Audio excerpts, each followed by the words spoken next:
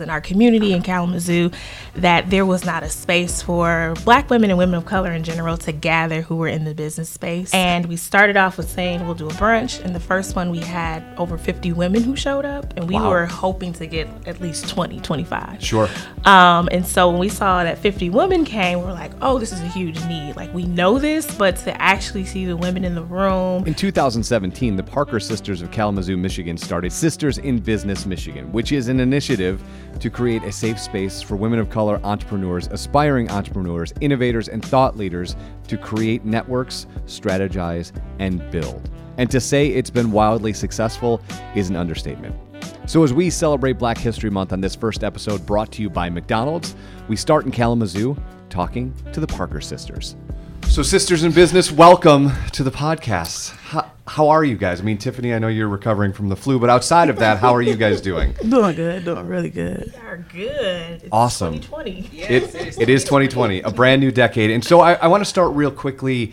Nicole, if you guys could explain like what Sisters in Business does, kind of from a 10,000 foot view, and then we'll kind of dig a little bit deeper. Oh gosh, what do? We do a lot. So back in 2017, my sisters, Lisa, Tiffany, and Talisha and I, we all came together. And one of the things that I noticed was in our community in Kalamazoo that there was not a space for Black women and women of color in general to gather who were in the business space.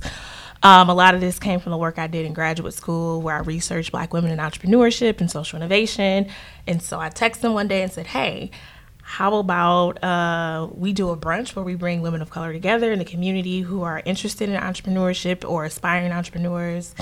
And we started off with saying we'll do a brunch. And the first one we had over 50 women who showed up, and we were hoping to get at least 20, 25. Sure. And so when we saw that 50 women came, we were like, oh, this is a huge need. Like, we know this, but to actually see the women in the room and hear the different voices and the needs that were happening in the community, we knew that this was something much greater than a brunch. And so we decided to do another one in April 2018. And over 100 women came. And at that So there's a year between the first two events, right? Well, about 4 months. Got it. Because when we started, it was November when I texted them. Gotcha. I texted them November 2017, was like, hey, let's do a brunch. They said, all right. So in December, we had the first brunch. April 2018, we had the second brunch. And from there, we've always surveyed, and women said that they needed workshops. They wanted more than just the brunch. And so we ended up doing a summit in December 2018. We also ended up doing some workshops, and we ended up doing a partnership with the city of Battle Creek to do some workshops and meetups in the Battle Creek area as well. Okay, so let's back up a little bit, right? Because that's kind of a lot in a really tight time frame, right? So are the three of you just wired as entrepreneurs? Like, what is kind of the impetus that even brings us to this moment where you're like, hey, I've noticed there's a hole in the market, right? Mm-hmm. Like, or I'm going to graduate school to study entrepreneurship for women in college. Like, take me back a couple more steps before we get here. And like, what is it that wires you guys that this is a thing that happens? So I think it's probably two things. So our family started a nonprofit organization really in 2013, doing a lot of youth development work.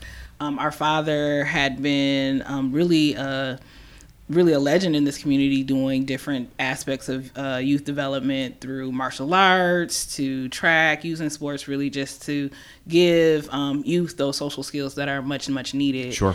And so he'd been doing that programming, but with other organizations. And in 2013, we had one of our uncles passed away really unexpectedly. And he, too, was a big basketball coach and just a person who was critical in the community. And I think it was an aha moment for us at that point to say, why aren't we doing this for ourselves? Because one of the challenges we found with my father was he would do this work, but then if the organization switched or shifted mission, he no longer was relevant. Gotcha. So people were still wanting to do the programs, but if an organization says we want to go a different pivoted. way, then that program he ends up having to do somewhere else. So that's where we had our aha moment to say, we can do this. Like, what's stopping us from still providing this service to the city? And so we continue. We started the organization. It's called Charlie's Place. My father's name is Charles Parker, so that's how we got the Charlie's. And then Place stands for Pursuing Leadership and Community Engagement. And as we were building this organization, Nicole said, how do we become sustainable? How do we make sure that 10, 20, 30 years from now, we continue to exist as an organization? We know how to do programming. We've been taught how to do programming all our lives. But the other stuff that really keeps us around long term, that was what was missing. So she goes to grad school and ends up at George Mason. And she can kind of tell you the rest, that as she started her studies, I think that's when she really began to realize the plight of Black women in business and starting to really dig into the social innovation space and not seeing us represented. So that, I think, was her aha moment. I had the pleasure of being able to read her thesis and get these conversations. And so a lot of what she was seeing from a theoretical lens, I was seeing on the ground. And so it just became this moment where Tiffany, she's a graphic designer, has her own business. Talisha, who's not here with us today, also has the flu, by the way. Also has the flu. Does she thank you for that, or no? I thank her daughter. Yeah, Talisha owns her own business as a hairstylist and cosmetologist. Nicole and I had started our partnership doing consulting work, helping people who are trying to start nonprofits and businesses. And then our family collectively had this thing. Sure. And although we were seeing the numbers of people, so our first year in doing Charlie's Place, our signature program is the Youth Basketball League, I think we had about 250 kids. And we had in years prior doing the program with different organizations, maybe about 100. No. Not even, yeah. No, maybe 30 to 50 kids. 30 to 50 kids. Wow. So the first year of us doing our own organization, we scaled up massively. And so what became really evident and a thing for us is, how do we make this work sustainable? How do we keep up with the pace of fast growth? Because we had the people, but we didn't have the model that would keep us sustainable and keep us going.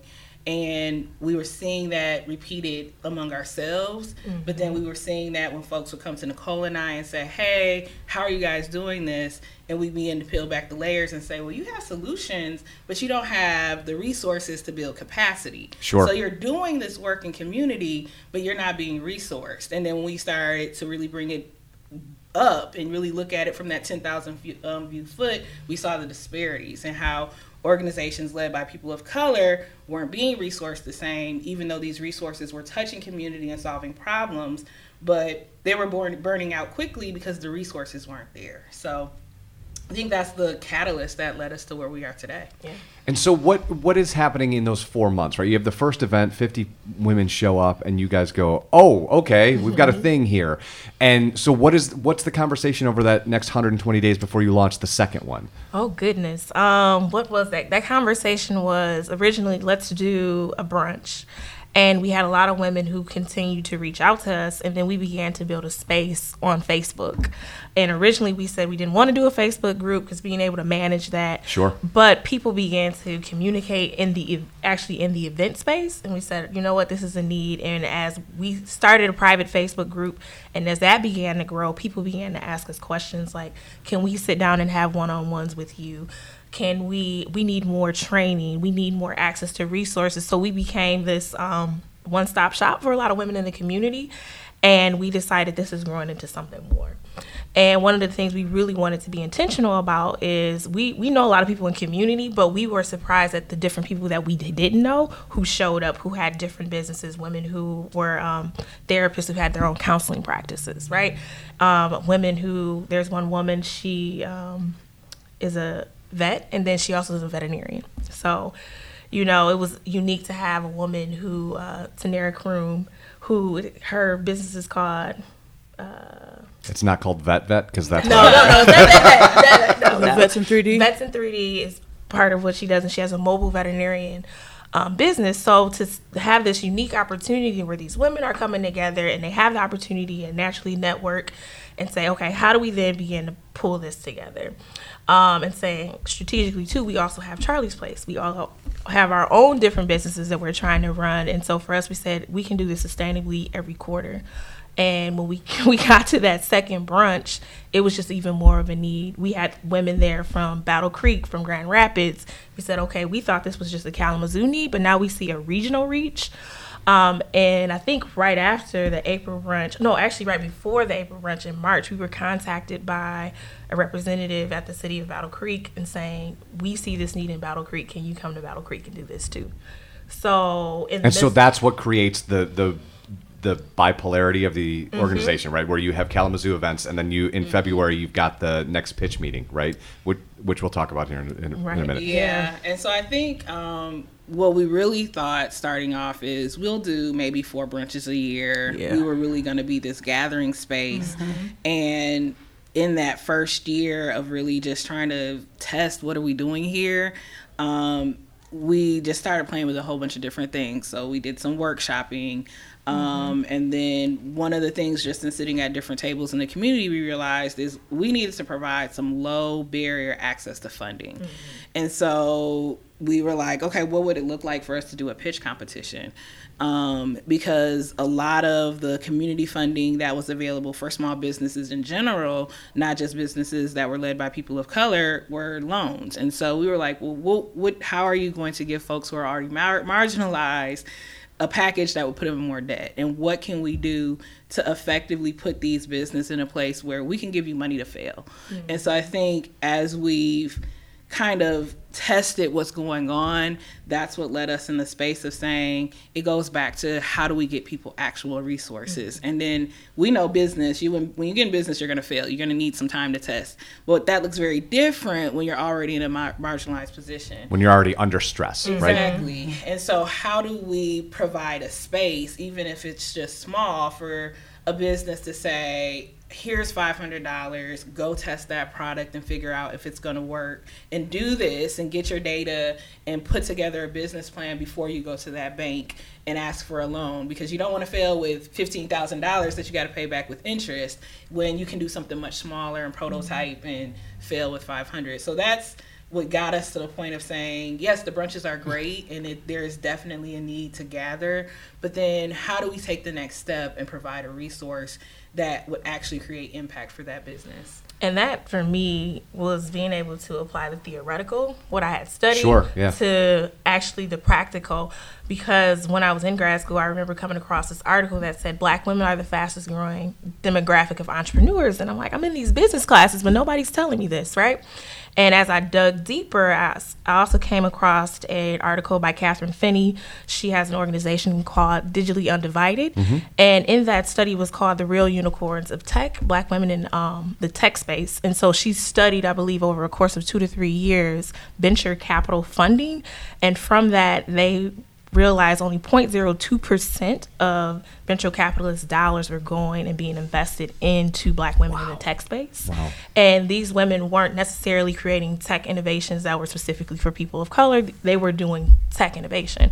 So that study in and of itself, and a lot of other studies, I began to look at and say, okay, here's a trend. You have the fastest growing demographic, but yet the least funded. How do we begin to address these gaps? And so what does the organization look like in 2020, right? Like, because I imagine, just given the stories that you guys have told in the last 12 minutes, I imagine lots of people start reaching out to you guys and ask a lot of questions. Yes. And so what is that like, managing that? And, you've got people coming from Grand Rapids, so I'm sure that's, I don't know what the plans are for you guys, but walk me through what that deluge of questions has kind of been like.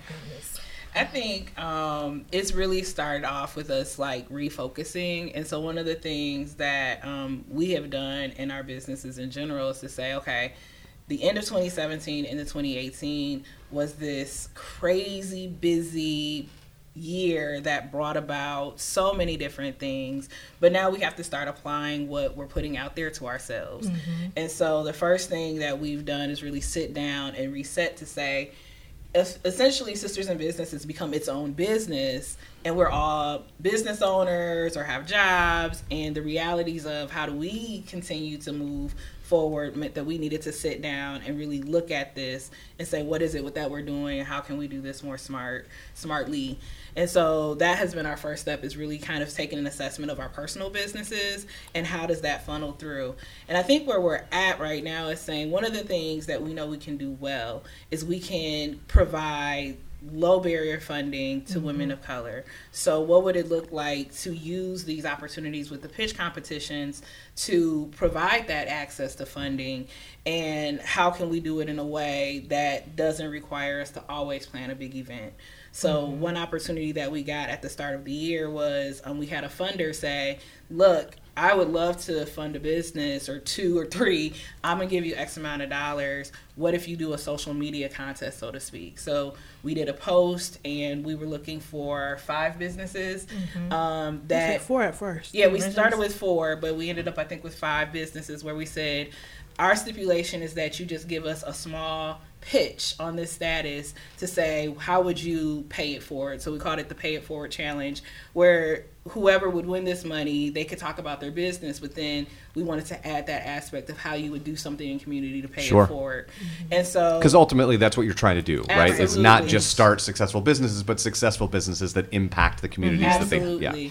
And so that was an opportunity that I think is funneling us into what we're really going to be doing this year, is how do we continue to provide those opportunities to give folks funding to be able to take those dollars and move beyond doing the brunches or the gathering.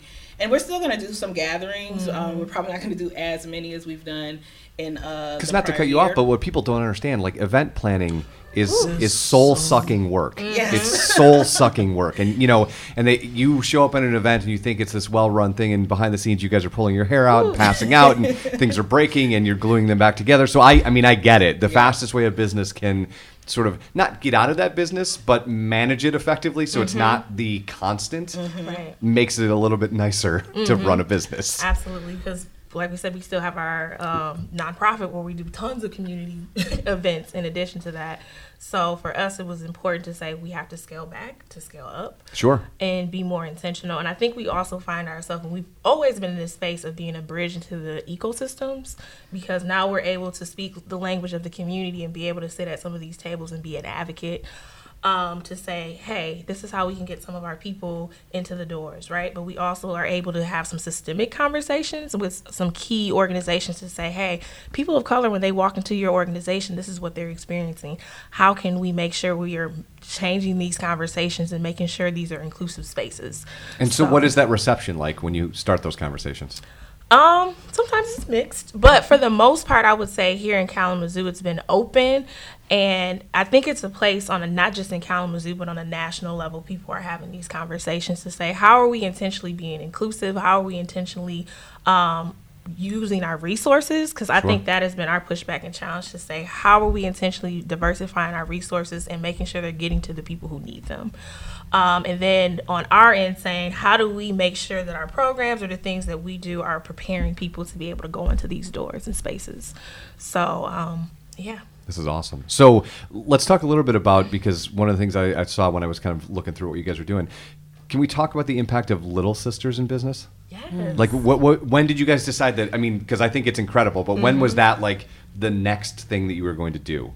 So that actually came about This last brunch. So Confident Soul is an amazing organization that actually started, I believe, last year. And the founder of that, her name is Dominique Hunt, and she's doing some incredible work in the community to empower young women in the 6th through 12th grade. And she reached out, and she has participated in all of our brunches and events. And so she said, hey, I'm looking to do an event. And we said, we're actually doing our December event. And she said, how about could we partner?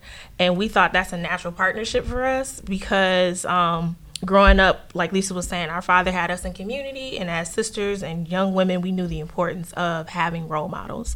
And she said that's a place where she wanted to begin to be intentional with matching the young girls. We said this is natural for us to do a Little Sisters in Business. And we had kind of talked about it throughout the year. So for her to come alongside and say, let's do a partnership, for us, we were like, that's natural. We need to do that. We need to make sure we're preparing the next generation. And so that's how that came about, and also being able to say, hey, let's do a pitch for the Little Sisters as well. And now we've expanded it to do an intentional mentorship program, which will be quarterly, but these will be group meetings where we'll bring women of color in the community, and not necessarily people who are entrepreneurs, but people in the career aspect, to say, here's what you can be, and here's how we can motivate and encourage you from women in this community, and connecting them with young girls. And so this might be the biggest question I ask, and probably the last one as I let you guys go.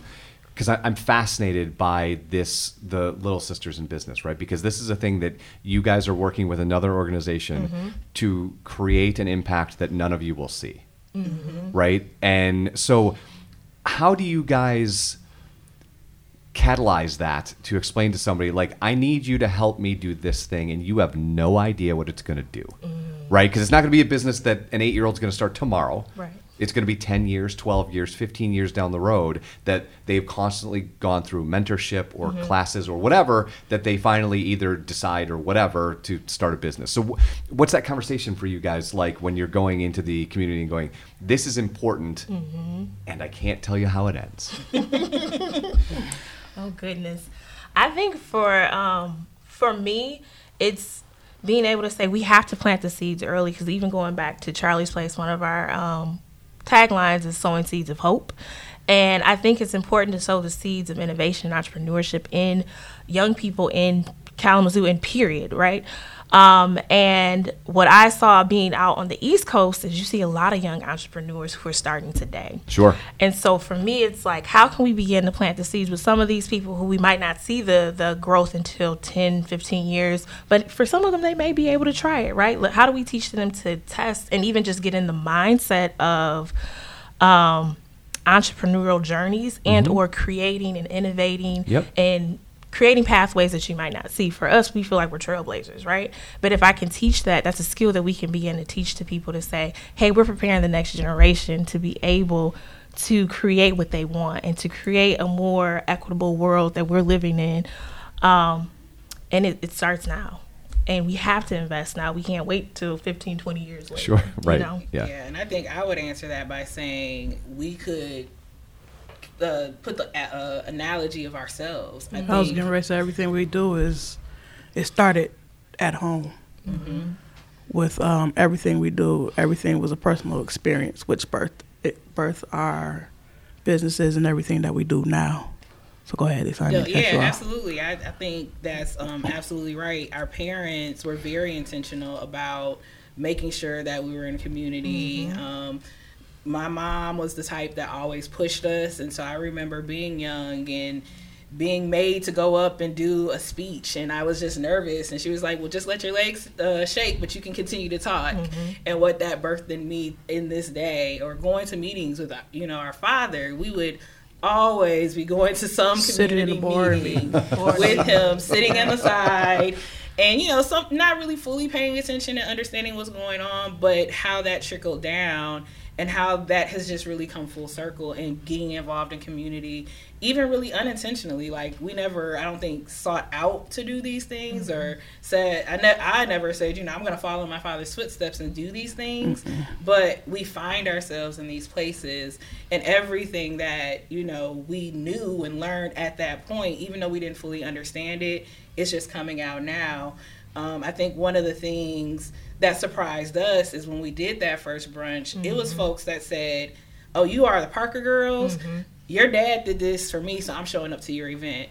And so even understanding how we were able to ride the coattails of the seeds that he planted in community, for people to have trust in us to say, well, of course we would come and support you all, because back in the day, I remember when you all were little sitting in the conference room. Right. So look at you now doing this amazing stuff. And I think I'm still really surprised by that, because a lot of these people are older than us. They saw us when we were younger, and we didn't think that it would be this way. And so I'm sure that there are kids that we're hoping will be able to touch, but we know from our own experience that, 20 years from now, I hope there's a Little Sister in Business that's going to tap us and invite us to something that is way more amazing than what we're doing, so we can just be a part. I think that is the excitement of all of it.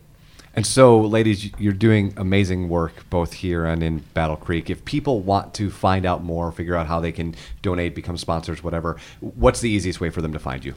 You can find us on Facebook. We are Sisters in Business MI. Also, you can go to our website, www.sistersinbusinessmi.com.